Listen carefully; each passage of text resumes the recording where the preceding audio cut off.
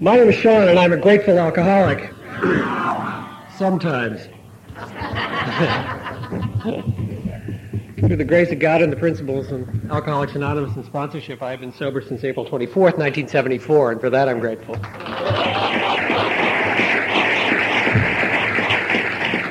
I'm an active member of the participation group. We meet on Wednesday nights in Vancouver, British Columbia. It's one of the two best groups in the world, and I understand you may know of the other one.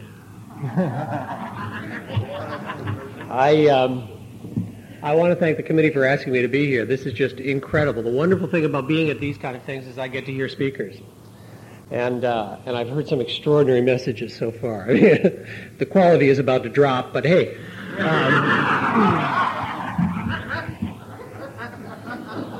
Jack and his wife and George and Cricket and Scott and, oh God. And I love you. You'll hear Karen tomorrow. She does the mop up tomorrow.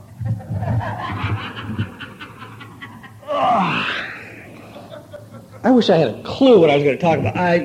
What I do is I get all dressed up and then I get down on my knees and say, "Okay, God, I'll move my lips and you do the talking." So I'm surprised a lot of the times. I just want you to know that I belong in Alcoholics Anonymous. I want you to know that I love drinking. I mean, I just make no bones. I just loved it. I loved drinking, and I loved, drugs, and I loved all the trouble. I just loved everything about it. Just loved it. Just, I not only loved the effect, I loved the festival of drinking. I love the glasses and the ice cubes, and the toothpicks with the garbage on them. I mean, I love stupid drinks in coconut shells with umbrellas. I love those in-depth conversations we got into at cocktail parties, where we reappointed the Supreme Court. And I love those meaningful relationships that sometimes lasted all night. I love that kind of electroshock treatment you got in the morning if you're a blackout drinker. You come to it, I love that.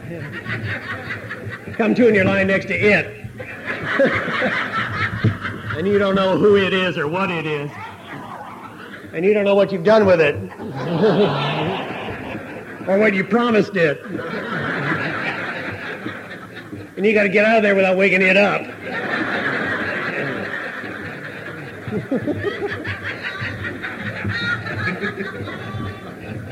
And if you drink like I do, one day you come to and it's awake. And it's looking at you. And you look into its eyes and you realize you become it. Those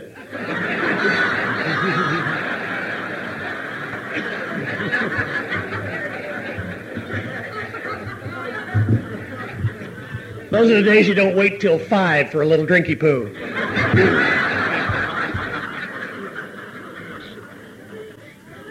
I started getting drunk when I was 14 years old. First time I got drunk, I blacked out, I threw up, I came to under a bush. And I could hardly wait to do it again. Because up until that point, I'd been extremely uncomfortable. Extremely. I was raised in a normal alcoholic home. My father was a drunk, my mother was a saint. And we did all that stuff. You know what it is. I mean, Our family was capable of making large objects disappear by the power of our mind. We could stand in front of at the front door and make the police car disappear that had just brought my father home. The neighbors did not see that, My father was a very quiet, kind of introspective Scotsman, and when he drank, he became a singer. And I noticed that, and I stashed that away. Because what happened to me was when I was 14 years old, I was faced with something called puberty, which requires change, and I didn't know how to do that. I couldn't do it. But I had some information because I'd watched my father. And what I realized was if you had a glass of that stuff, you got to change. And so that's what I did. I mean, puberty looked extremely painful to me, so I skipped it. Just went right over it. And that first night I got drunk, I said I was always uncomfortable. I found comfort that night. Southern comfort is what I found. And I mean, It felt that wonderful. You know, it was like taking a bite out of a thunderstorm. You know, that it just, you know, the lightning crackled all the way down, and then there was this deep roll at the bottom. You know, and I understood suddenly at depth why my father was willing to go to jail so much. You know, and it didn't feel that bad coming up either. I mean, I didn't. But the thing happened that night that happened until the last night that I drank. It happened every time, and that's why I did it, you know. I listen to people at podiums at Alcoholics Anonymous, and they say drinking quit working for them. Well, if that had ever happened to me, I'd have quit drinking. It worked every time for me. It was fabulous. There was a moment, you know. There was a moment after 3 scotches and 2 joints, or an upper and a Valium and 2 vodkas, or whatever the combination was, where it all came together. You know? When it just wasn't painful. Now, I thought that was ecstasy. It was just lack of pain, you know? But there was a moment when I was just, you know?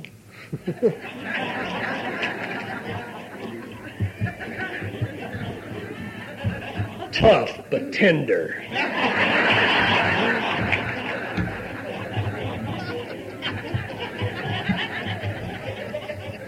Sexual but sensitive. A poet and a fighter. A great dancer who was fast with my fists. You know, God, I was just fabulous. Just, you know, and then it would start to slip a bit, so I'd have another one, you know.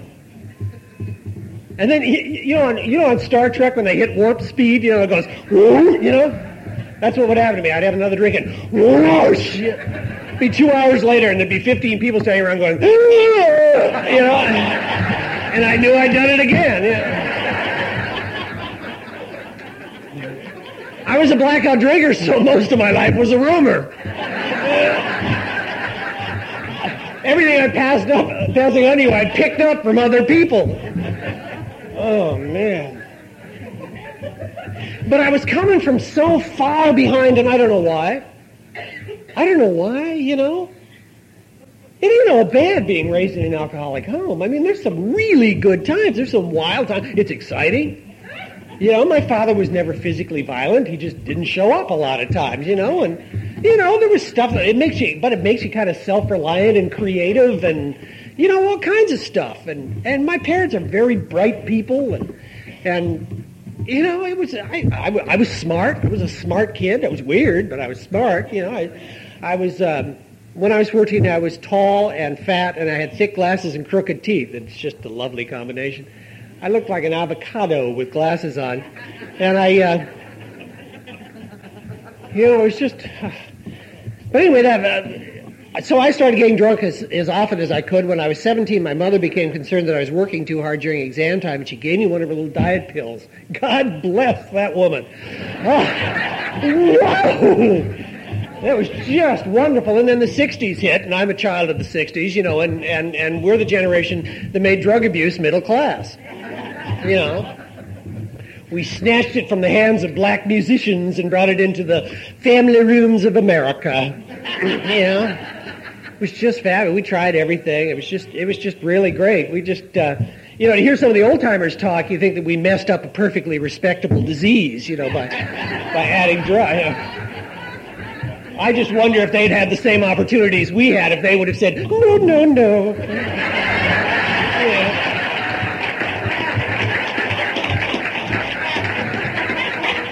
I prefer to kill myself on Thunderbird.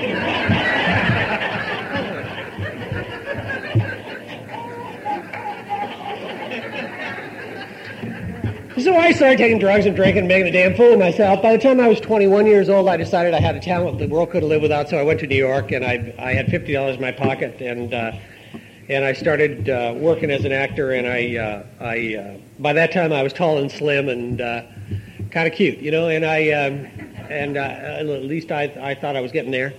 And I've always thought that if I didn't do extraordinary things, I was nothing, and so I did a lot of extraordinary things, and I rode around New York and did a lot of crazy stuff. And By the time I was 24 years old, I'd picked up a little non-habit forming marijuana habit, and I was and I was working the docks. Not the kind that ships comes in, the doctors. You know, I had realized by that time what a bunch of jerks they were. They were just the best.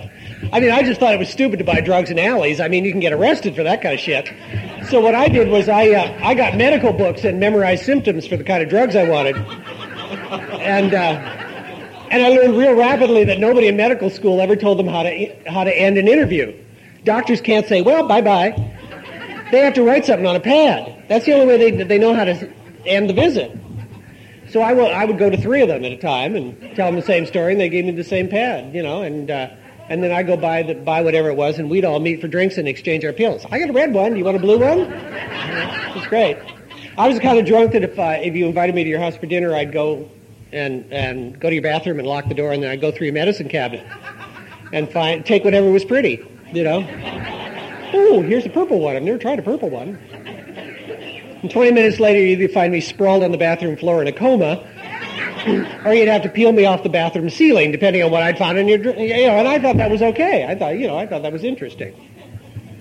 Because what was happening to me was I was starting to get into that thing of alcoholism, and there was a whole lot of stuff that was going on with me, where my life loaded was my real life, and when I was sober, it was not.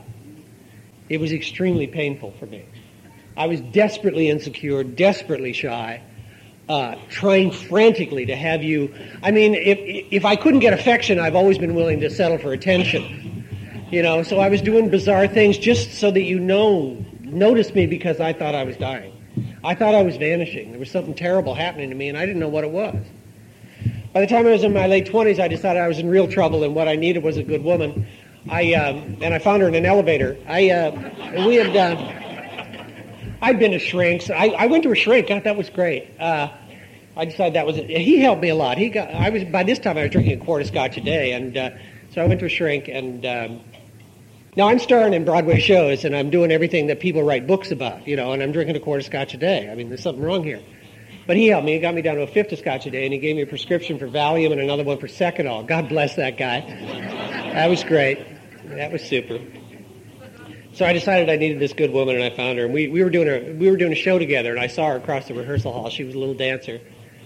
She was in her leotard. She had the cutest behind I've ever seen. And she turned around and looked at me, and our eyes locked and went, you know. She'd come from an alcoholic home, too. She was an untreated Al-Anon. And it was that awful moment when an Al-Anon recognizes potential.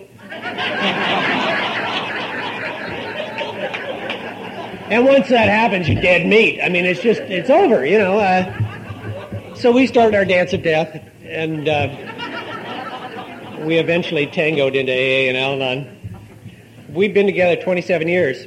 We just celebrated our 25th wedding anniversary. And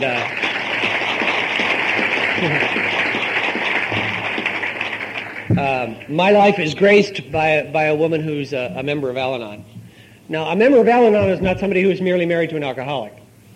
A member of an Al-Anon is somebody who attends Al-Anon meetings, who works the steps and applies the traditions in her life and is active in service and sponsors people in Al-Anon. And my wife is a member of Al-Anon, and she's great. She's great. I really like her. I really do. And there were some times when we didn't like each other very much, but she's great. Some of you know her. Anyway, so we decided to get married, and we got married, and she settled down, and then all hell broke loose. I mean, by that time it had ceased to be a luxury for me. It was a necessity to drink. I was medicating myself. I was just providing some kind of chemical cushion from the realities of my life, which were becoming more and more unbearable. And I made up rules for myself that I followed faithfully into Alcoholics Anonymous. One of them was that I never drank before 5 o'clock in the afternoon, except on Sundays and holidays. And I always drank from a glass. That was very important to me because my father was a drunk, and we used to find wine bottles wrapped in brown paper bags. And I knew if you drank like that, man, that was just tacky. So I poured it into a glass, whatever it was. I mean, we do what we can to avoid coming to places like this. You know, I was never shooting for AA. I never.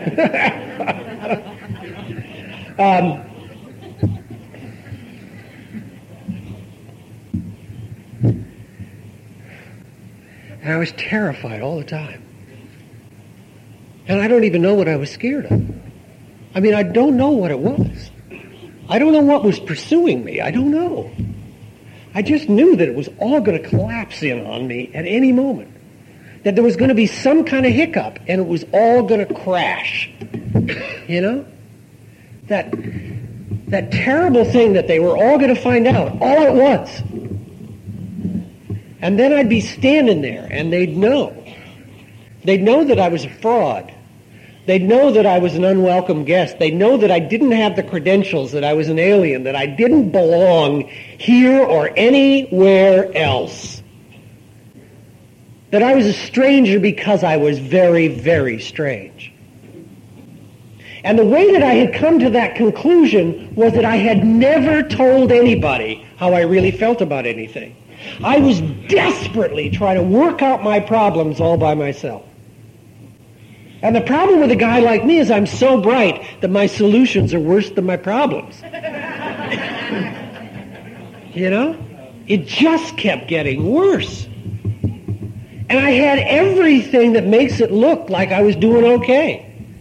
We were now living in Los Angeles. We had a little house in the Hollywood Hills. I drove a little Mercedes. I had a pretty wife. She was a little nuts, but I had a pretty wife. Had a pedigree dog. I had a sales job. I mean, there was just enough stuff to make it look like I was okay. There was some kind of grim realities to it. First of all, my wife was insane. Second of all, if I'd have had a flat tire in that Mercedes, we'd have had to declare bankruptcy. You know? There was money for booze, but there wasn't any money for food sometimes. It was insane. It was insane. And we were starting to have fights. We were starting to have those kind of fights that we both knew about because we were from alcoholic homes. You know, those fights that take you right to the edge of that point where if you say that one thing, it'll explode. And you move toward it and you hint like you're going to say it and then you back off from it. I knew all the buttons. I knew all the things that would just do it to her. And she knew all the things that would do it to me. And we were doing that dance. We were coming at each other. You know? And they were starting to get vicious, really vicious. And one night we had it. One night it blew. It just blew. And we said every rotten, hurtful, hateful thing we could to each other. And I came to the next morning and said, dear, for the first time I prayed in a long time. I'd been raised an Irish Catholic as opposed to a Roman Catholic. And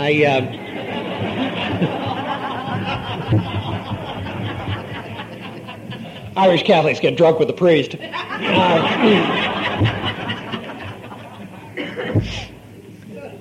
My entire spiritual life at that point consisted of those two alcoholic prayers. The first one is, dear God, get me out of this and I will never do it again.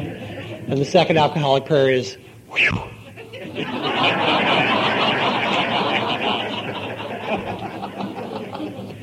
But I prayed that day and I said, dear God, let this stop. It's got to stop. It's got to stop. It's got to stop.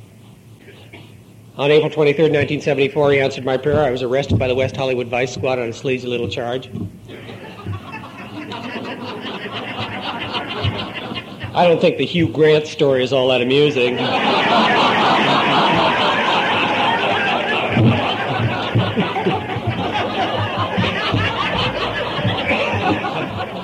I hope he gets sober. I did.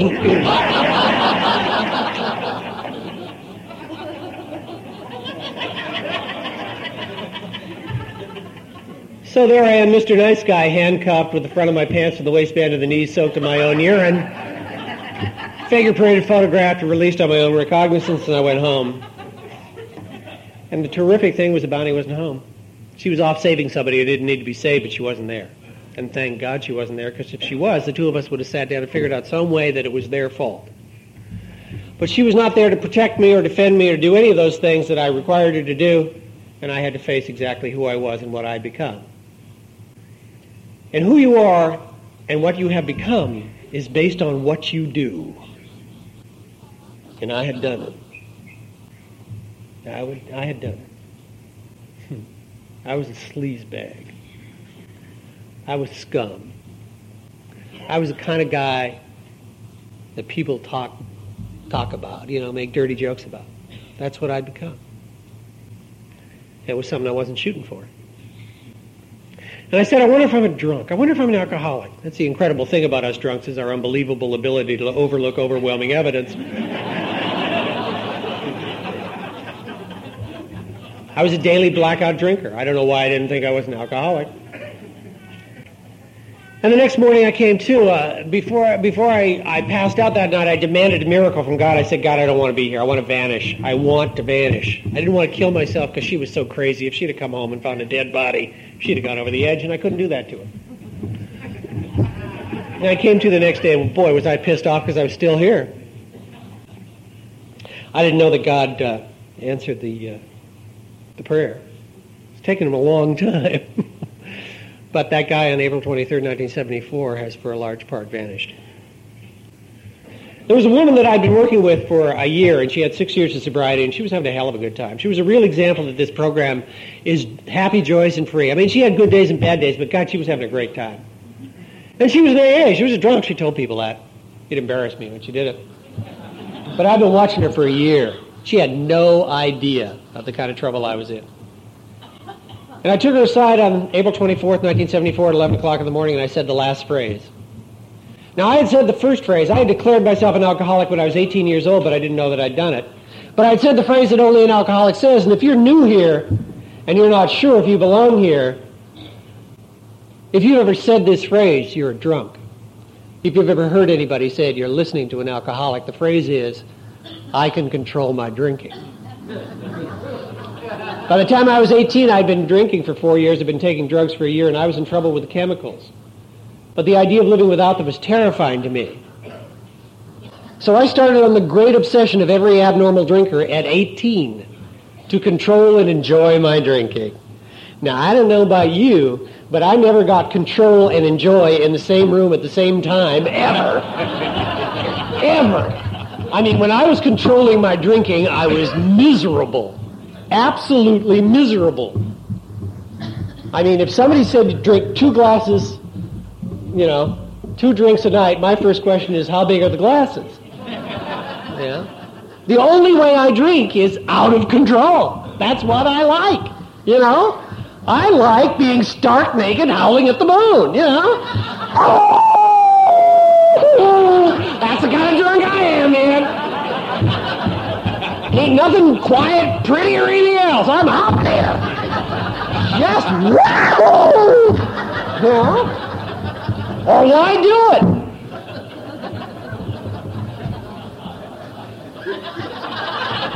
Yeah.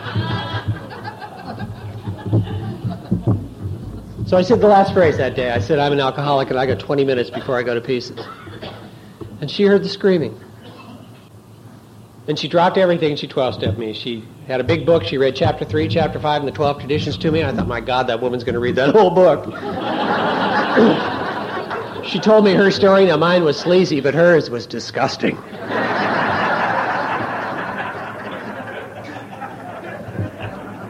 She said, do you believe in God? And I said, I suppose so. And she said, that's good enough. And she took me to my first AA meeting. And the thing happened. The thing happened, I was really grateful. What happened is I opened the door to walk into the meeting, and I got struck stupid. It was just fabulous, I was so terrified. My life was absolutely shattered, I looked pretty good. I had on a nice sports jacket and all that kind of stuff. I looked pretty good at my first AA meeting. To give you an idea of how,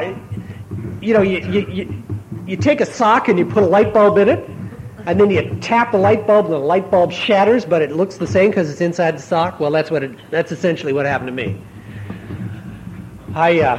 I came to my first meeting in a $250 sports jacket from Saks Fifth Avenue. I had on French gabardine slacks, Italian loafers, and a designer tie. I'd been paid several $100s for a day's work as a model about a week before I'd gotten here. I never stuck a quarter. Well, never mind. I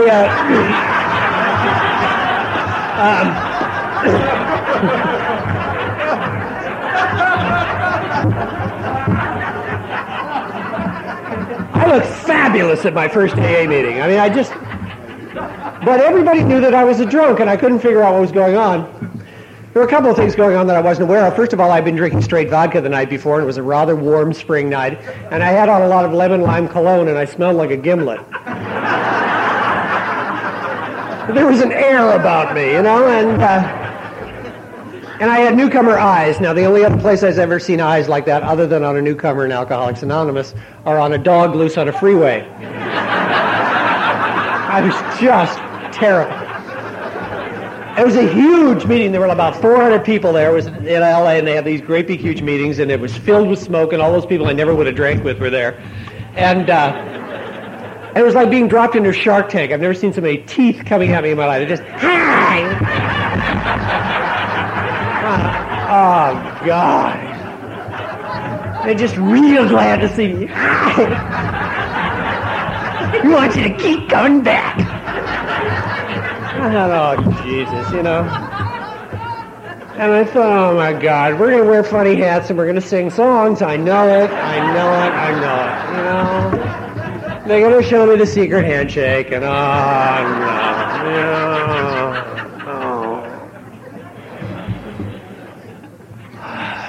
And I sat down, and a woman shared and talked. Her story was just unlike mine at all, but there was something that went on in that room. I got it the first night that I was sober that I was understood and accepted somehow, that this was the only safe place that I'd ever been in my life. I was born with an edge on, so I've always been out there, just out there. I mean, if it's dangerous, let's go do it. Let's see what that's like. Especially emotionally dangerous. I'm not physically, I'm a coward, but I just loved, weird stuff way out there, but this place felt safe. It just, And I also, nobody told me that I could slip.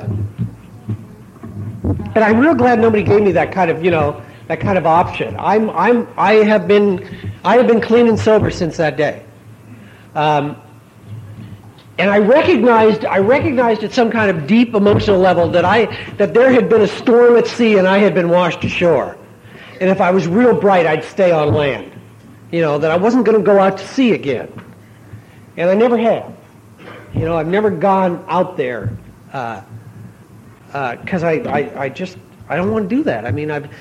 There's a lot of people make it back here. A lot of people make it back here, but more people don't. And I don't want to be one of those guys.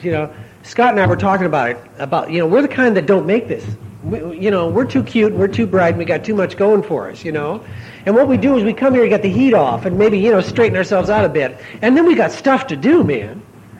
And we probably are real active for about 6-8 months, and then somebody says, anybody seen Scott and Sean? I said, God, no, I haven't seen them around for a while, And I was terrified of that. I asked God to let me learn this thing slowly. One should be careful what one prays for. I got a sponsor the first night that I was sober. He started shoving the 12 steps down my throat. It was clear that I was powerless over alcohol. I admitted very readily that once I had a drink, I could not predict what was going to happen to me. He said the test was real simple. If you have a drink, do you want another one? Even if you don't have one, do you want another one? Oops. I was one of those guys that didn't drink at lunch, because if I drank at lunch, I never made it back to the office. Social drinkers don't worry about that. They have a drink at lunch. And one of the most amazing things, phenomena in the world, and it still absolutely amazes me, is the guys who stop off and have a beer before they go home after work. I don't know. How do you do that? Why would you do that? Why would you have just one? That's so stupid.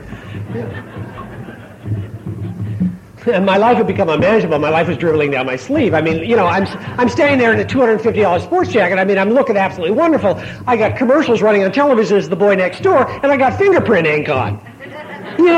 What's wrong with this picture? It's a little unmanageable. The second step is I came to believe that a power greater than myself could restore me to sanity. They told me to lower my standards on powers greater than me. That it didn't have to be the big enchilada.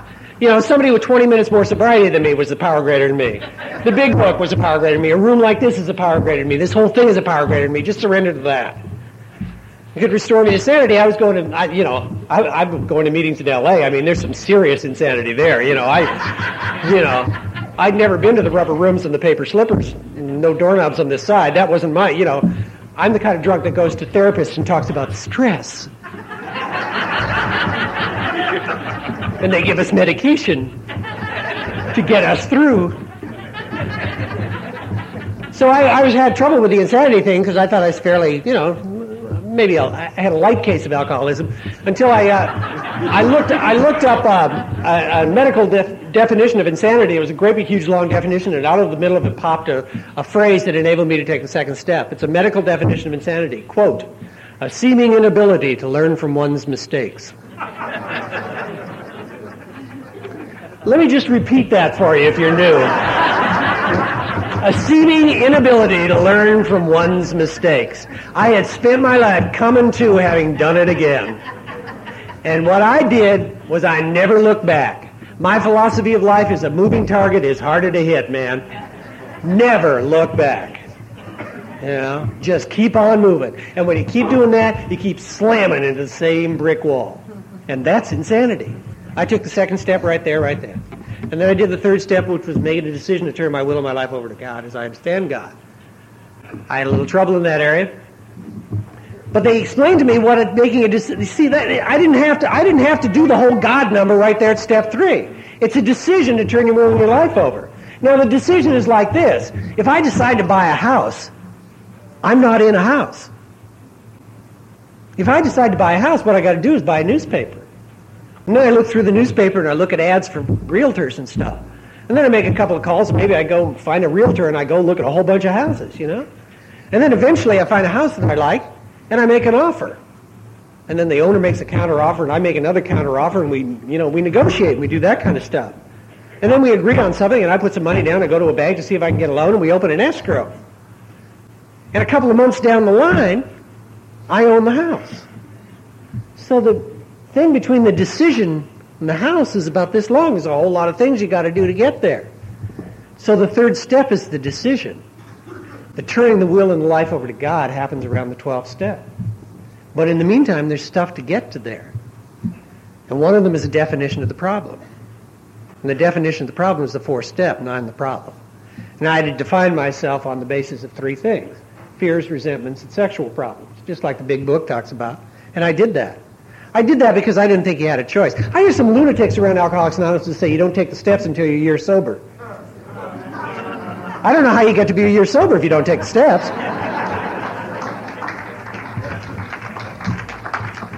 I was 3 weeks sober when my sponsor turned on me. And said, you got 3 weeks to do your fourth step. I didn't know you couldn't do it, so I did it.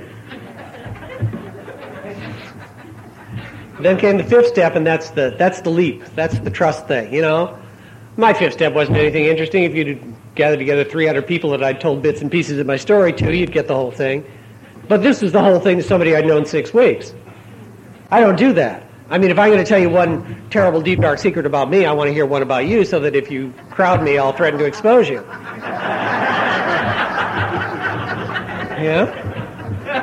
So here I was spilling my guts to somebody I didn't know very well, but he was spilling his guts back. And I started to trust somebody, What we did was we spread out this mess. What I was like this porcelain vase that somebody had taken a sledgehammer to, and I was smashed into pieces. And what we did was we gathered up all the pieces and we spread them out and we started gluing them back together. That's what this process is. But there's something you got to understand, about recovery and being recovered. I'm not yet recovered. I got a little work to do yet. But when they glue somebody like me back together again, the problem with that, I want to pretend like nothing happened. But if something gets smashed, it's not as if nothing happened. It gets glued back together, and in some places it's stronger than it was. In some places it's weaker than it was. And the problem is I don't know where those places are. So I got to keep checking my moves with my sponsor and with you guys. So anyway, we did that fifth thing, and then and I did it with my sponsor. There's a big thing up in Canada that you kind of go off to a priest or a doctor and you do your fifth step. You know, you go off. These guys keep coming back and say, I did my fifth step and I feel so much better. Nobody still knows who the hell they are, you know. I did it with my sponsor. I wanted to take a blind nun up the Amazon and do it and tip the canoe over, but I did it with my sponsor, and then I saw him the next day, you know, and he kind of said, "Oh, hey, how's it going?" And I'm so embarrassed. I mean, he knew all about me. You know, I don't like that. I have this desperate need to be known, you know, because I've been an outlaw. I need to be known, but I don't want you to know me. You know that you know that thing. Oh, there's some head nodder here. Thank God. I thought you guys were the ones with brain damage when I first got here. You know, the ones with...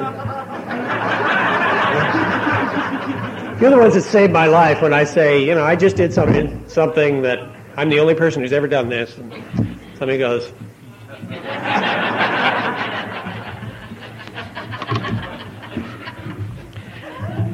And after a couple of weeks, he was openly talking about me with things he'd say, "Oh, listen, Sean, you need to go talk to this guy over here because he's done a lot of the same stuff you've done." I said, "Wait a minute, you know, I thought this was a secret." He said, "No, now it's useful. Get your ass over there and talk to him."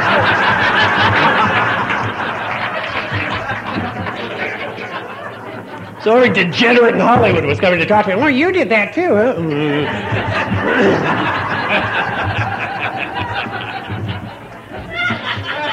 I gotta go to court for shut up. Then we did the sixth step. You know, I gave God the laundry list. Here's the stuff, God, take care of this, will you? And then they slide the seventh step in, which is the humility thing. You know, humbly ask Him. And I got to tell you, some of the character defects just kind of disappeared, vanished because I wasn't drinking. You know, and some of them God just removed like a sliver, just you know. And then there's the ones that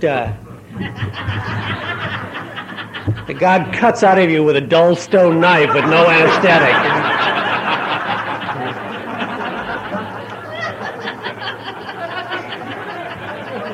If you live long enough in Alcoholics Anonymous, you find out your survival skills are your character defects. You know? Everything that I thought was valuable about myself turned out to be killing me. And so it's been an ongoing process. The eighth step, I made a list of people, and I took it to my sponsor. Again, I needed to have somebody know me. I have a sponsor in Vancouver who knows me, knows all about me, knows every little crummy thing about me, you know. So I did the eighth step, you know. I did a whole list, you know, and he added some and took some off. You know, for instance, he didn't feel it was necessary when I had 3 months of sobriety to go make amends to my drug dealer. You know, I've been sober for 3 months. Terrific, kid. Let's have a little hit. You know, he didn't think that was a great idea. You know, I said, but I owe money. He said, you know what? That's part of the cost of doing business. Screw him. Yeah. So I've never paid back my drug dealer. Screw him. And then the ninth step, you know, I had to go do that stuff, you know, and there's a wonderful little phrase in there, except when to do so would injure them or others. Why bring it up after all these years? It'll only upset them. So he told me to scratch that little phrase out of my big book and get my ass out there. And so I had to do face-to-face ones, you know, oh God. And at first doing amends is kind of exciting, you know, I'm kind of hooked on my own adrenaline. You know, I kind of like that rush, you know, you don't know when you knock on the door if the guy's going to kill you or throw you out or, you know, burst into tears and hug you, you know, you never know how it's going to go. So it's kind of exciting, you know. Most of the time they were so drunk too that they didn't remember it either. I mean, you know, oh God, they were just awful and they were just slimy and I hated them. And I said, but I got a wife, you know, and how do I make amends to her? And how do I make amends to my parents? How do I make amends to my brother and sister-in-law, my niece and nephews, the people that I live with on a daily basis? And he said, you're going to be sober. And you're going to be sober for a long, long, long time. And that'll be amends. Because they will remain unimpressed for a long time with your sobriety. That has been incredibly true.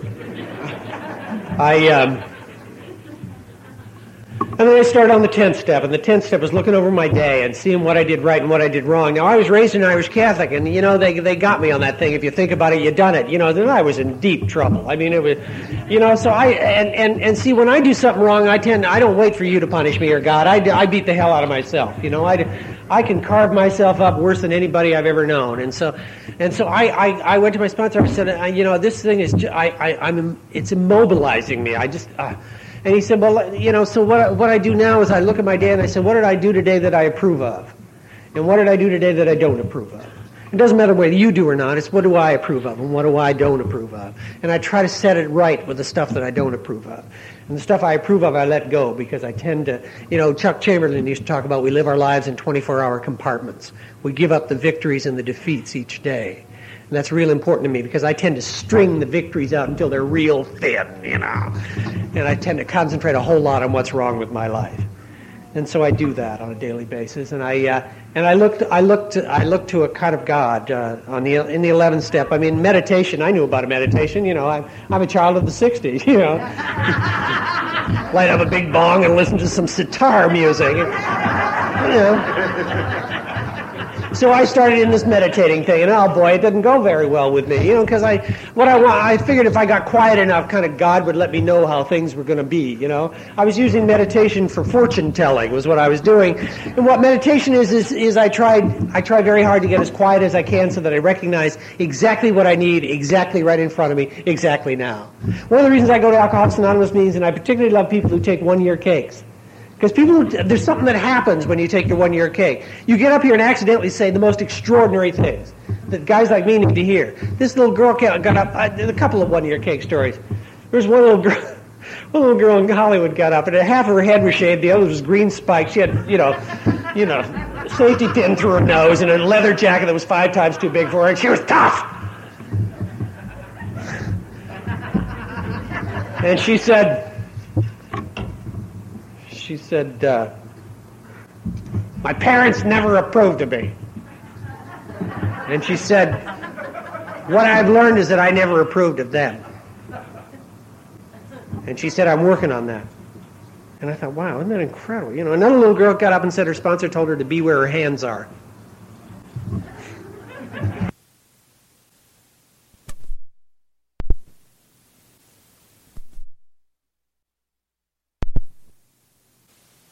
I mean, that's how you stay in the now. You just be where your hands are. What an incredible thing. I mean, I'm too bright to come across something like that. I mean, that's too simple. But slowly over the years, my meditation has changed, and now what I do, and it's funny, Cricket brought it up, I meditate on a daily basis on the phrase, be still and know that I am God. And what I do is I sit in a comfortable chair in the morning, and I take that phrase and I pull it apart. And I concentrate on each word until I've got the phrase built. I sit in the chair and I say, be. Just be. Just listen to my stomach gurgle and the sound outside. Feel the temperature of the room. Just be. And then be still. Just let everything get still. Just be still. And be still and know. Kind of open up my head. Just open it up. Just be still and know that I'm part of the earth and part of the universe, that there's something flowing around in a big, huge circle. Be still and know that. Just be still and know that I am a tiny part of a huge thing. Be still and know that I am alive, that I'm here, that I'm now, that this is it. And be still and know that I am God. And make that step toward God. As we drove here from the airport, we crossed the bridge and I said, what is that? And Jack said, that's the Ohio River. I love rivers because rivers have helped me find a God. Because of Alcoholics Anonymous, I've been asked to share all over North America, and I get to go to places, and I've seen all the great rivers. I've seen the Mississippi, and I've seen the St. Lawrence, and I've seen the Columbia, and I've seen the Ohio. I've seen all the great, great rivers. And they're the concept that helped me find the God that I see. My whole life was I was standing at the edge of this great river, and I was looking right down at those little pools, and they kind of swirl around. And if you stick your finger in it, it gives you the illusion that you can change the direction of it in this little pool. And that's what I thought I was doing, that I had somehow the power to kind of change it, I was asking God to make exceptions in my case. That was my spiritual life. Just give me a break on this one, man, And what Alcoholics Anonymous has enabled me to do is to look up.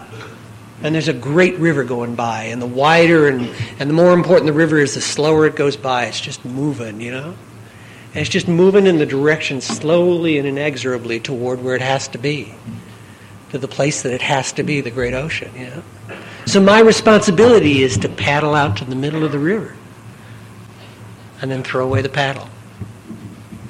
And sometimes I do that. Sometimes I get out there and I just go with it, and then I build myself a paddle.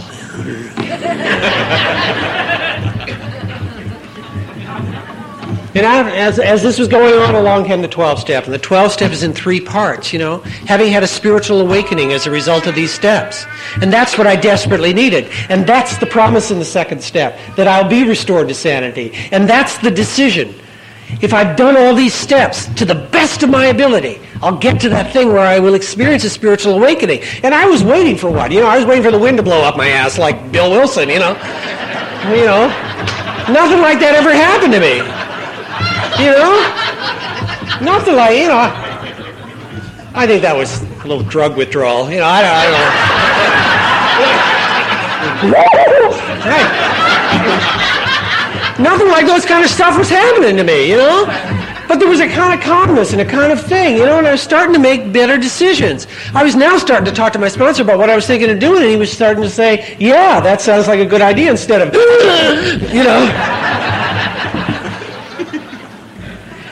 And a spiritual awakening is sanity.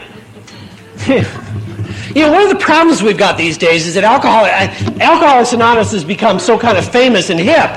When I got sober, it was kind of sleazy. As a matter of fact, I didn't want anybody to know I was an Alcoholics Anonymous for the first 2 years that I was sober. I don't know why it was more embarrassing to be sober than it was to throw up on your Christmas tree, but there you have it, I just didn't want anybody to know. It was a real scumbag organization, and I think we should go back to that, Because people basically left us alone. What's happened is the medical profession and the insurance companies have found out we're big business. But the only trouble is the diagnosis pisses them off. Because once it's alcoholism, there's nothing they can do. If they medicate us, it gets worse. They have to turn us over to a bunch of drunks with no credentials. So what the medical profession likes to do is they like to take the diagnosis of alcoholism and they like to carve it up like a pie. And they like to take little sections of the disease out of it and treat it. They like us to be bipolar. They like us to be clinically depressed. They like us to be psychotic. They like us to be paranoid. You take those little pieces. They don't understand that that's the whole package, man. Any doctor who has any knowledge of alcoholism and any ethics, which is a real weird combination, knows that you can't double diagnose an alcoholic in his first year of sobriety, because you take alcohol and drugs away from us, we manifest every psychological disorder known to man. By the time I was 6 months sober, I was crazier than I'd ever been in my life. I was clearly bipolar. I had days when I was just, running around with my big book saying, this is it, And half an hour later, you find me crying in a corner of an Orlando club.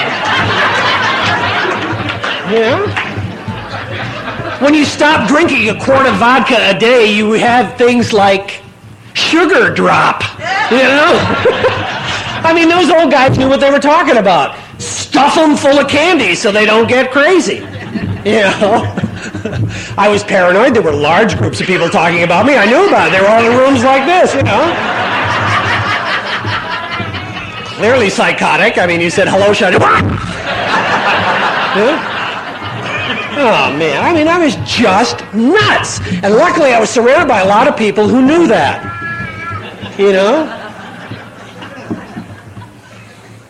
I saw those hands go up. How many are in your first year of sobriety? Let me see. Hands up. How do you like it so far? Right?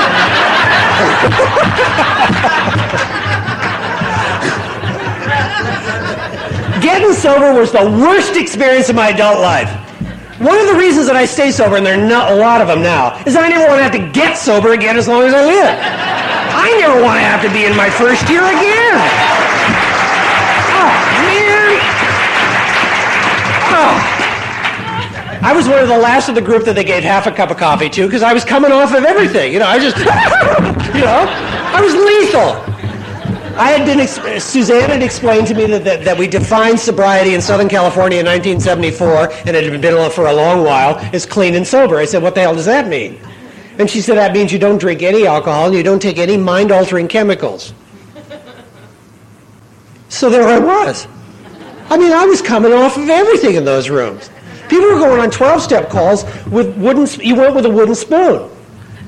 Because somebody was coming off of something and they'd usually go into a grand mal seizure. You stuck a spoon in his mouth and turned into an AA meeting, It was just crazy. It was wild. And every lunatic in town was just, I was part of it. Me and Claire got sober together. And I don't know if you know Claire. She's a great lady. She was still an Indian princess when I got sober.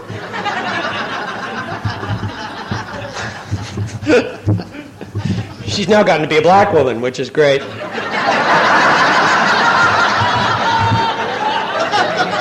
Funny. And to show you how crazy I was, I went to my sponsor and I said, I'm not sure that woman's Indian. I like her, but And he said, keep coming back, more will be revealed. She looked across the table at me. I was about 3 days sober, and I was like, the color had drained from my face, and she said to a friend of hers, that's the whitest white boy I've ever seen in my life. Shit. We call each other on our birthdays, and we laugh, and we get to talk at comfort. We had the most extraordinary experience. We got sober in these rooms together, and it was a nightmare. It's a nightmare getting sober, and it should be. It shouldn't be a 28-day goddamn vacation. It should be hell. It should just suck.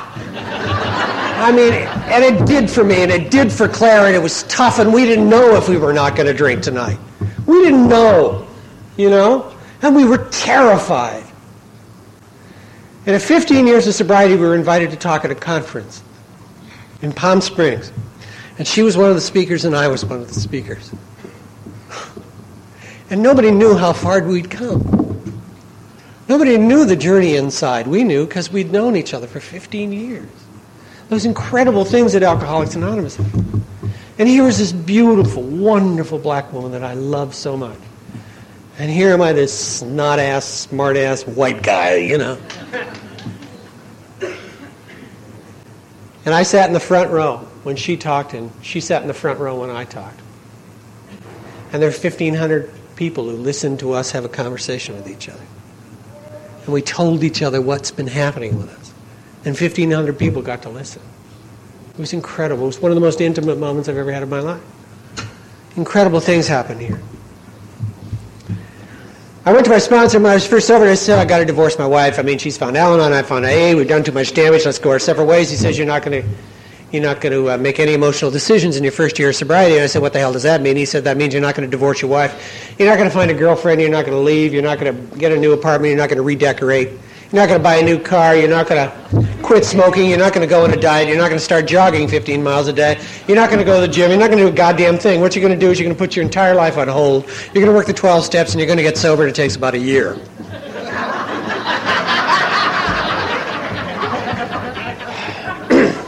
And I said, but you don't understand.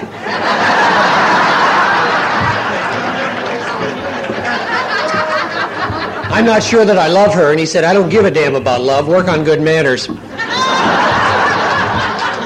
So I started saying please and thank you to my wife. I also was one of the first ones that was going to die from lack of sleep. We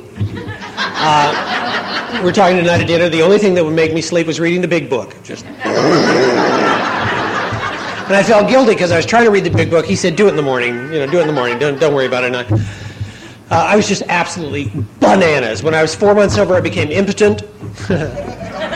The last thing I did really well. Gone.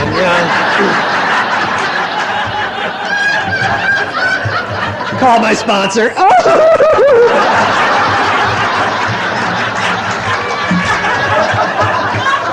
He said, "Oh, hi, Sean, what's up?"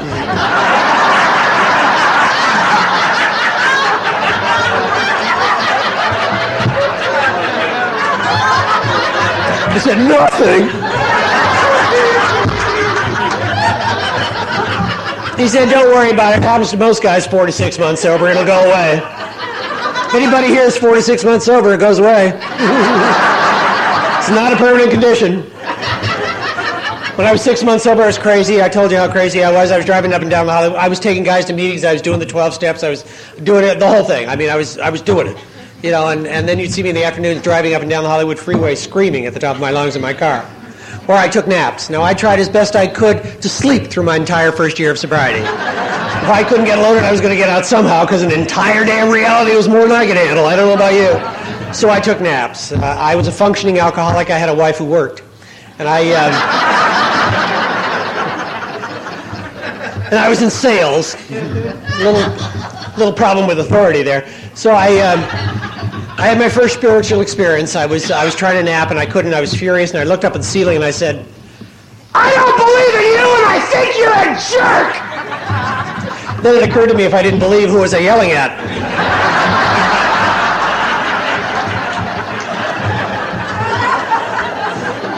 And then I waited for 3 weeks to see if I could get punished for calling him a jerk, and I didn't. And so it went. I mean, it went up and it went down. And I mean, things got better and we stayed together and we worked out a lot of stuff. And when I was 5 years sober, I was captain sobriety. I was more sober than anybody in the world. I mean, I was giving talks and doing all kinds of things and something was happening to me and I didn't know. All these insights I share with you are all hindsights. I have not a clue about what's going on with me at the moment. There's some people who think that sobriety is getting in touch with your feelings. What I found is my feelings get in touch with me quite handily. It doesn't matter how I feel, it matters how I act. But I was testing the fence lines of my sobriety. I was so sober I was going to see what the edges were. I wanted to find out how much rope I had before I actually hang myself. And what I did was I stepped out of the middle of Alcoholics Anonymous and I started moving over to the edge. And I destroyed my life again. I ended up getting arrested by the Vice Squad again. Well, this time there wasn't any cushion from it.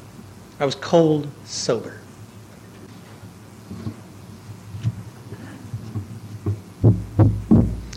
And for the first time in my life, I seriously contemplated suicide. But I'd been going to Alcoholics Anonymous meetings, and my sponsor told me that I could never leave before the end of the Lord's Prayer. And so I sat through listening to some of the dullest, stupidest assholes I've ever heard in my life. And I stored stuff away that they said.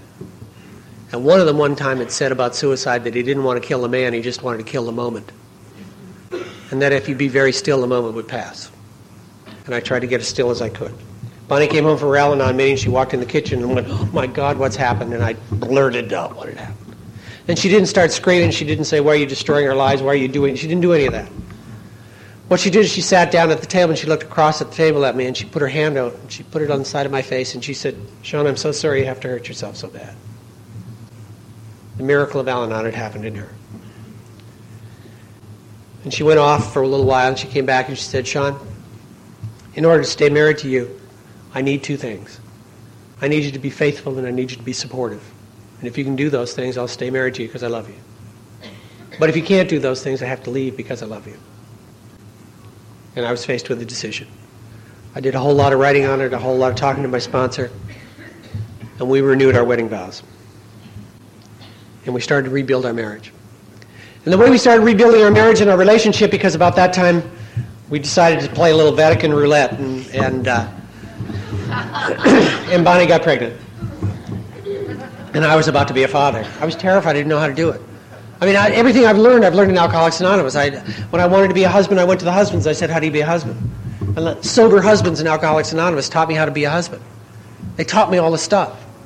They taught me stuff like never surprise an Al-Anon. They've been surprised enough. If you got a great idea, you say to them, "Listen, honey, I got this great idea. I'm going to tell it to you, and I want you to think about it and talk to me tomorrow."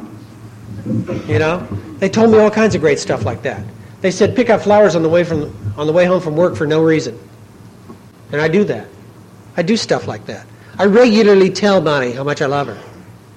and how much I respect her and how much I admire her, because I do. I treat her like I'd like to get to know her. And because of that, I'm married to my girlfriend. And I've been married to my girlfriend for 25 years. It's amazing how this thing works. But Kate was about to be born. And I said, what do you do? How do you do this? And my sponsor said, there's something that you have to understand about what's going to happen to you, Sean. Is your child is going to be born, and your child is going to learn, is going to form their opinion and their concept of God based on their relationship with you. That's the basis for their relationship with God.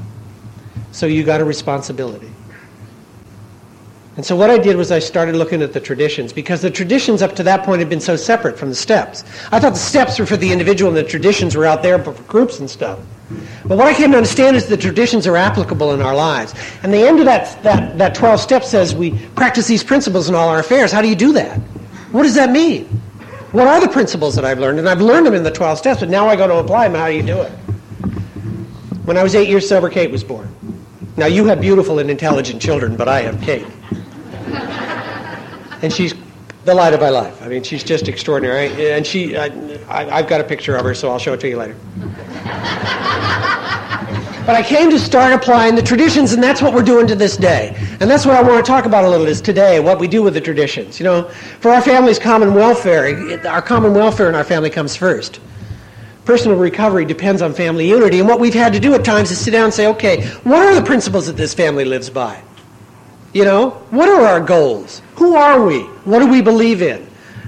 Let's all agree on what we believe in. That's the unity in our family, What happens so many times is the unity gets skewed in new sobriety because all the focus is on one person, and that's the alcoholic who's recovering, And for the first couple of years, all the attention is on that. And a lot of people in families get left out and get abandoned because of that stuff. But after a time, we've been sober a while, we got to step up.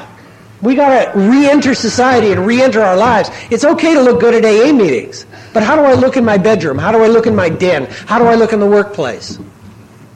And who are the people in my family? Is their recovery, is their life as important as mine? Yes, it is, and it's got to be looked at. For our family's group purposes, but one ultimate authority, a loving God, as He may express Himself in our group conscience. And we've gotten to some things in our lives where we've had to make decisions where we said, you know what? Why don't we just pray about this, and then we'll come back and talk about it. Parents are but trusted servants. They do not govern. A lot of times I try to make things happen by force of will. God damn it, this is what we're going to do. And what I'm required to do is lead by example. Not this is what we're going to do, but this is who I am. This is what I believe in. This is what I'm doing. The only requirement for family membership is a desire to be part of that family. I mean, relatives, if they come together for mutual support, get to be family. Otherwise, they remain relatives. I got a lot of relatives who weren't family. I got a lot of family who weren't relatives. I got a lot of family in these rooms. People that I go to get the advice and the support that I need. And if there's somebody in my family who doesn't support the principles by which we live, do we have the courage to ask them to leave? Or if I can't support the principles by which the family is going in, do I have the courage to leave that? That's something that has to be looked at. Every member of the family is autonomous, except in matters affecting the family as a whole or the community. I mean, the right of everybody to express their opinions. When we moved to Vancouver almost 9 years ago, it was a big, huge move for us. And so what we did was the three of us went to Vancouver, and we explored the city for a week. Kate was 5 years old, and she had part of that decision because her life was being uprooted too. And we looked at all the possibilities. We read all the papers. We went to all the places in the city. And then we sat down at the hotel and said, what do you think? And Kate said, I love the water parks. Let's move. But she had an opinion. And she had the sense that it was important to the contribution. And it is, and we do that to this day. We have a primary purpose, and that is to be mutually supportive. I make sure that Kate understands that I am on her side. I make sure that Bonnie understands that I'm on her side. And a lot of times we have some disagreements about stuff. It gets hard in our family. And I got to say, wait a minute, hold it. I want you to understand I'm on your side. We remind each other of that sometimes. We've been going through some tough financial stuff. I just started a business about 8 months ago. And it's we're at that point where we got, we got some outstanding some accounts receivable. We've spent a whole lot of money and we got a real bad cash flow problem. I've had to get on the phone and talk to creditors and say, listen, the good news is I'm going to pay you 100 cents on the dollar. The bad news is I'm not going to be able to do it yet. I've had to do that. I had not looked good in business. And what we've had to do is, in order to get out from under a business loan, I've had to refinance the house, and we've had to go through that thing. And it's a very, very scary time for us. And what we did was we sat everybody down, including Kate, who's 14 years old, who hasn't got a clue about money, and said, this is what's going on. Money's tight. So when you want a CD, I'll try and get it for you, but I don't know whether I can. We're not selling this house. We're not doing any of that stuff, but it's a real tight, tough time. So let's be aware of that, and let's get through this. It's important that they understand that. They watch the process. Kate watches the process when Bonnie and I sit down and do the bills together on the 1st and the 15th of the month. So she understands that when money comes in, it goes out, and how it goes out, and how you make those decisions of how much you're going to pay on this and how much you're going to hold back. And we do that. Our family name ought never endorse finance or lend our family name to any related or outside enterprises, less money, property, and prestige. We have got to understand in our household, in order for us to survive, we've got spiritual principles. And I've been rich and I've been poor in Alcoholics Anonymous. I prefer the problems of being rich to the problems of being poor, but they all got problems. I got to tell you, the money, property, and prestige don't protect you and they don't fix you. They sure seem like they should, but they don't. And we got to make sure that this family is on track with spiritual principles and ethics, no matter what we're going to do. Our family is fully self-supporting, declining outside contributions. That's real important to me. It's real important to me because my first sponsor, who I owed everything to, I believe, the man who taught me everything about Alcoholics Anonymous, borrowed an enormous amount of money from me and did not pay me back. He has not paid me back to this day, and it almost bankrupted my family. And what I came to find out is the man that I admired the most had no seventh tradition in his life. It became very important for me that I do. Very, very important to me. So if I'm going to borrow money from an institution, I make sure that there's a contract. If I'm going to borrow money from somebody in the fellowship, I make sure that there's a written contract between us that lays out how much I have borrowed, what the interest is on that, and when it will be repaid. And we both sign it, and I've done that in this program.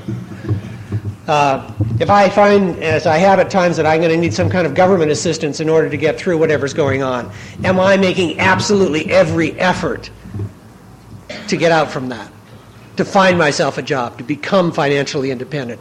That's what I'm required to do as a sober man in Alcoholics Anonymous. I remain forever non-professional. I employ special workers. I am not the resident expert in my family. I've got a lot of experience in Alcoholics Anonymous, but I don't know everything. I've got to look at whether I have enough humility to recommend that somebody in my family go to see a lawyer or a doctor or a specialist of some kind to solve problems that I can't solve from them. Our family ought never be organized, but we do have responsibilities toward each other. One of the things you do in Alcoholics Anonymous, or one of the things you do in alcoholic families, is kind of organize activities. So, I kept making commitments for my family that they had no idea what was up. We're going to go do this, we're doing that, and I can't do that. I got to let them do whatever they're going to do. And but we do have commitments to each other. We had a problem with Kate in her room. She's a teenage girl, and her room looks like it's been burglarized several times.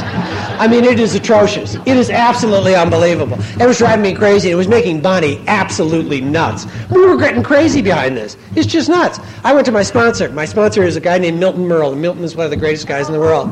He's just great, and he's got 2 grown, gorgeous daughters, so he's gone through this.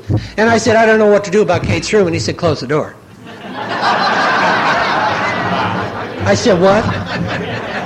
He said, close the door. Don't look at it. She can live any way she wants. In her room. And so that's what we do. We close the door. Her room is just atrocious. And the rooms that we all live in, we keep neat. That's our responsibility to each other. We have no opinions on outside issues. I mean, we have no opinions about any other family's race, religion, socioeconomic status, what their beliefs are, whether their ethics are. We have no opinion on that. It's none of our business. It's just none of our business. And so we don't get into those kind of fights. We don't get into those kind of discussions. And that's something you taught me about live and let live. And our public relations, our family's relations is based on attraction rather than promotion. It is not the first bit of news when you meet us that I'm in Alcoholics Anonymous. That That's not the first piece of information you get about us as a family.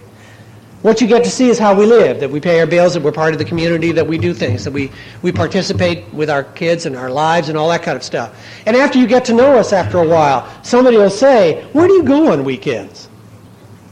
You know? Or somebody will notice that I don't drink. And then I get to do the most effective 12-step call in the world. You know? It's happened to me a couple of times.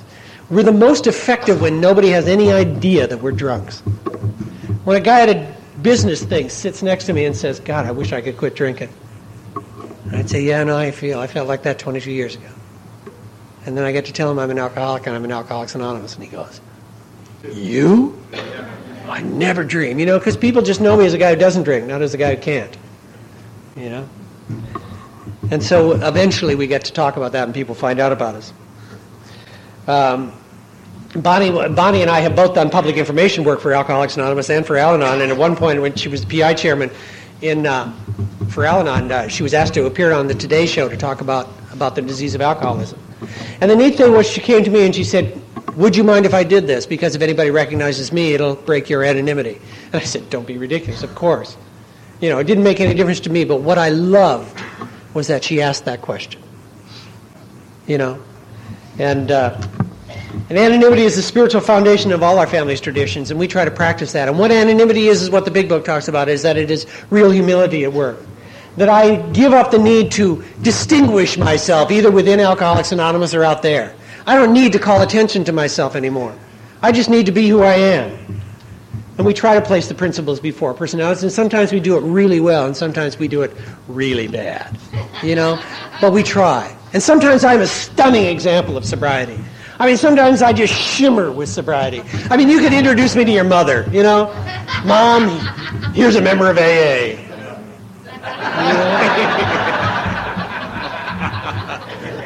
I'm just sensationally sober, you know? And then there are other days when I don't drink.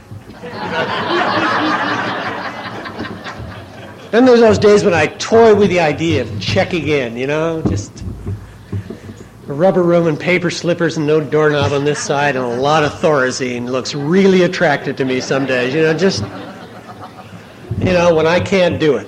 When I can't do it. I am active in my group. I've always had a commitment in Alcoholics Anonymous. It's one of my sobriety traps. My drunks usually took about a week and a half, you know, to get really going and really tearing and then to recover from them. It usually took about a week and a half. So I always have something that I have to do every week in Alcoholics Anonymous, so I don't have time to get drunk.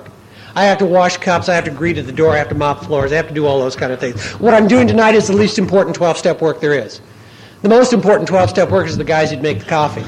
The guys who talk to the bums in the apartments who are trying to get sober or throwing up on your shoes. That's the most important 12-step work, you know. It's real easy for me to look fabulous in Cincinnati. What is harder for me is to look fabulous in my own home. And I don't try to look fabulous, I try to be okay. And because of that, I've got a life that is beyond anything I believe is possible for somebody like me. I have a marriage that is just, I mean, I can't believe it. I can't believe that I am capable of loving so much. And I can't believe that I can allow myself to receive it back as much, you know? If any of you know Bonnie, you know what an extraordinary human being she is, you know? And, you know, that blonde's with me, you know? And my Kate is just, it's incredible. She's 14 years old and she's, you know, she's not a little girl and she's not a woman and she's just nuts. And, you know, she's having all those things, but we got this open thing. We're going through the stuff. You know, those of us who are in the program with children, as soon as they do something, we think, oh my God, you know, oh my God, they're going to end up in AA, oh, you know, and you know, a lot of stuff is just experimentation, and maybe it's denial, but I don't know, but we're just checking out what's going on. Kate came to me last year and said, Dad, I smoke grass. And inside of me went, oh! And I said, oh, really? Really? I said, you know, I'm thinking, God, give me the words. God, give me the words. Get me through this thing, God. You know, and I said, so how was it? She said, well, nothing much happened. Nothing happened. And I said, did you get the munchies? She said, yeah. She said, I must have eaten about 4 chocolate bars. And I said, yeah. That's the trouble with smoking grass, you know. You get fat.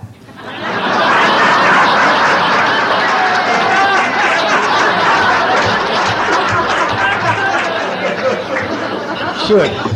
She's so body conscious, you know.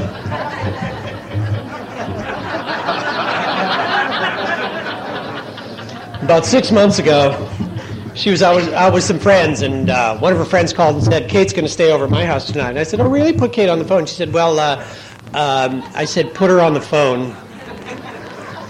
So Kate said, hello. I said, hi, Kate.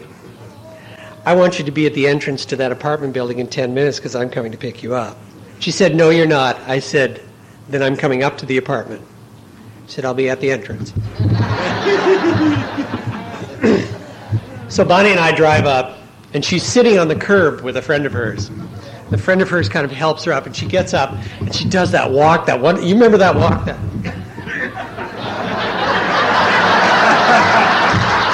You know that one? She gets in the car, and the car reeks of Listerine. And Bonnie's sitting there, and I'm sitting there, and Bonnie's Al-Anon program was barely in that car. You know, it was real quiet, and we didn't say anything, and so we got home, and she went up the stairs. Don't look to the left or the right, or you'll fall down. You remember those walks? Got into bed. The next day I went to work, and I got home, and we had dinner. We never have kerfuffles over dinner, you know. So after dinner, Kate was real helpful that day. After dinner, she's doing the dishes. I mean, I watched that for a while. That was fun to watch. She'd never done that before. So she put the final dish away, and she was folding up the dish towel. I said, well, it's time we had a little chat, Kate. And she said, about what? And I said, you don't think you got away with that, do you, honey? And she said, Dad, you know I'm going to experiment. And I said, I know that, honey. I know you're going to try everything. I know that. But I got to tell you how I feel about that. What I got to tell you is it makes me angry a little, but mostly it makes me scared. Because you're 14 years old and you just got drunk for the first time. And that's when it happened for me. And you know what happened to me. And I don't know whether this is a phase you're going through or an experiment or if you've got the gene. So we need to talk about it. We need to know what happened. And she said, I had 3 wine coolers, Dad. They've tasted like soda pop. And all of a sudden I was drunk. And she said, I can't remember parts of it. And I threw up a lot. And I said, oh, God, you poor darling. You know, I know what that feels like. And she said, I don't think I'm going to be doing that again. And I said, I really hope not, honey. And the next day she went to school and everybody was talking about it. And she was just furious. Because some of the moms had heard about it and they were all talking about it. She was really mad. And so now we laugh. I said, you know, you got the shortest drunk log in AA, you know. 3 wine coolers, blacked out, threw out, and ruined your reputation. You know, it just...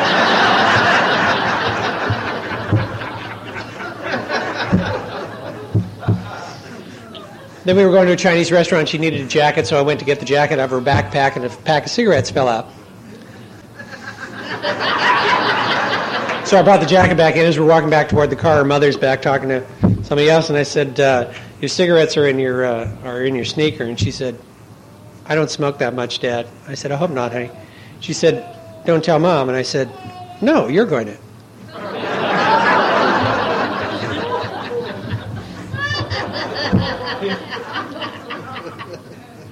A couple of months ago, she came bounding in our bedroom, jumped up in the bed, and started talking about her friends. Her friends are 14 years old. And the 14-year-old girls these days are 14-year-old girls, and it's quite amazing what's going on. And she was talking about some of them who are sexually active, including one of her friends who's having unprotected sex with her 14-year-old boyfriend. And I said, you know, Kate, you don't have to do that. You don't have to have sex with anybody if you don't want to. But I said, if you do want to, and you're moving in that direction, I really hope, you know, you will have the good sense to use protection and, you know, about condoms and all that kind of stuff. She said, don't worry, Dad. No glove, no love. And she bounded out of the room and went to her room. And I looked at Bonnie. I said, have you ever had a discussion like that with anybody? She said, are you kidding? She said, I couldn't talk like that to you. You know? And the thing is when I talk to people about it, they say, isn't that amazing that she trusts you that much? And no, it's not amazing that she trusts me that much. That's the results of Alcoholics Anonymous in our home. The results of Alcoholics Anonymous in our home is she knows who I am. She knows my story, you know? She knows where I came from. She knows what I've done. She knows all the screw-ups that I've done. And she knows that if you make a lousy decision, you get to make another decision. Sometimes you don't have to live the rest of your life with a lousy decision. You can make another one. You can change. You can do different things. She knows all about her mother's life. We're an open book to her. There are no secrets in our house. And so she has the comfort to be able to talk to us and ask us what's going on and how she should do the things, and it's fabulous. It is absolutely remarkable. It's just incredible, but it's not unusual in Alcoholics Anonymous. When we first moved to Vancouver, the teacher, she was in grade 1, she went into grade 1, and the teacher came to the first parent-teacher thing and said, has Kate been acting out anything at home? Because this is a big, huge move, into another country and all that kind of stuff. And we said, no, why? Is she acting out anything here? And she said, no. She said, I've never seen a child like her. She said, I've never seen anybody with as much poise as she has. She's incredibly sophisticated for a grade. I said, what is she doing? And she said, well, the first day of class, she walked around to the other 30 kids and said, hi, my name is Kate.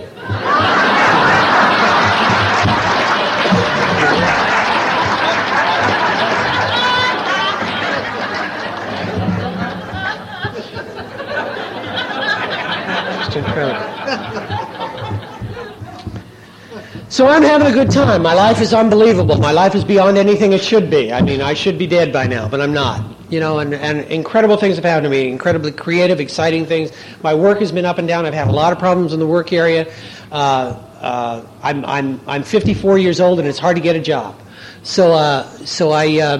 I'm creating my own thing. What I do is I build web pages and websites for the internet. I don't even know what I'm doing, and I also publish a newspaper. Which is incredible. I write and I publish this newspaper, and it's all over my community, and that's what I do. And I've been doing a part of my life that I gave up a long, long time ago has come back, and I've been doing some acting stuff, which is just really funny. I mean, now that it isn't important to me, I'll probably become a star. Just really silly. I've had some health problems. I was one of those blonde, blue-eyed kids who got sunburned as a kid, and so I've been dealing with skin cancer for a long time. And I go every couple of months, and they check me out and then take pieces of me away. And recently they removed half my nose and put it back on. That was a really fun one to watch. I was awake for the operation when they lifted up my nose and every time they say skin cancer, I go to death and disfigurement. I mean, I go straight to death, I'm still so capable of being such a horse's ass. I'm thinking, well, it won't be all bad. They'll remove half my face, and what I'll do is I'll probably wear like a mask, like from the Phantom of the Opera, when I talk at AA meetings, and people think, my God, isn't he spiritual? Look at him. God. I took away his face, and he's still carrying the message. He slurps a bit when he talks, but God, what an example. I'm just such a jerk. I can't believe it. Just incredible. And I'm a little disappointed they do such a good job with plastic surgery because nobody can see how serious it is. I want you to know that I've been through some real, heavy-duty shit here. And they said, oh, that looks good.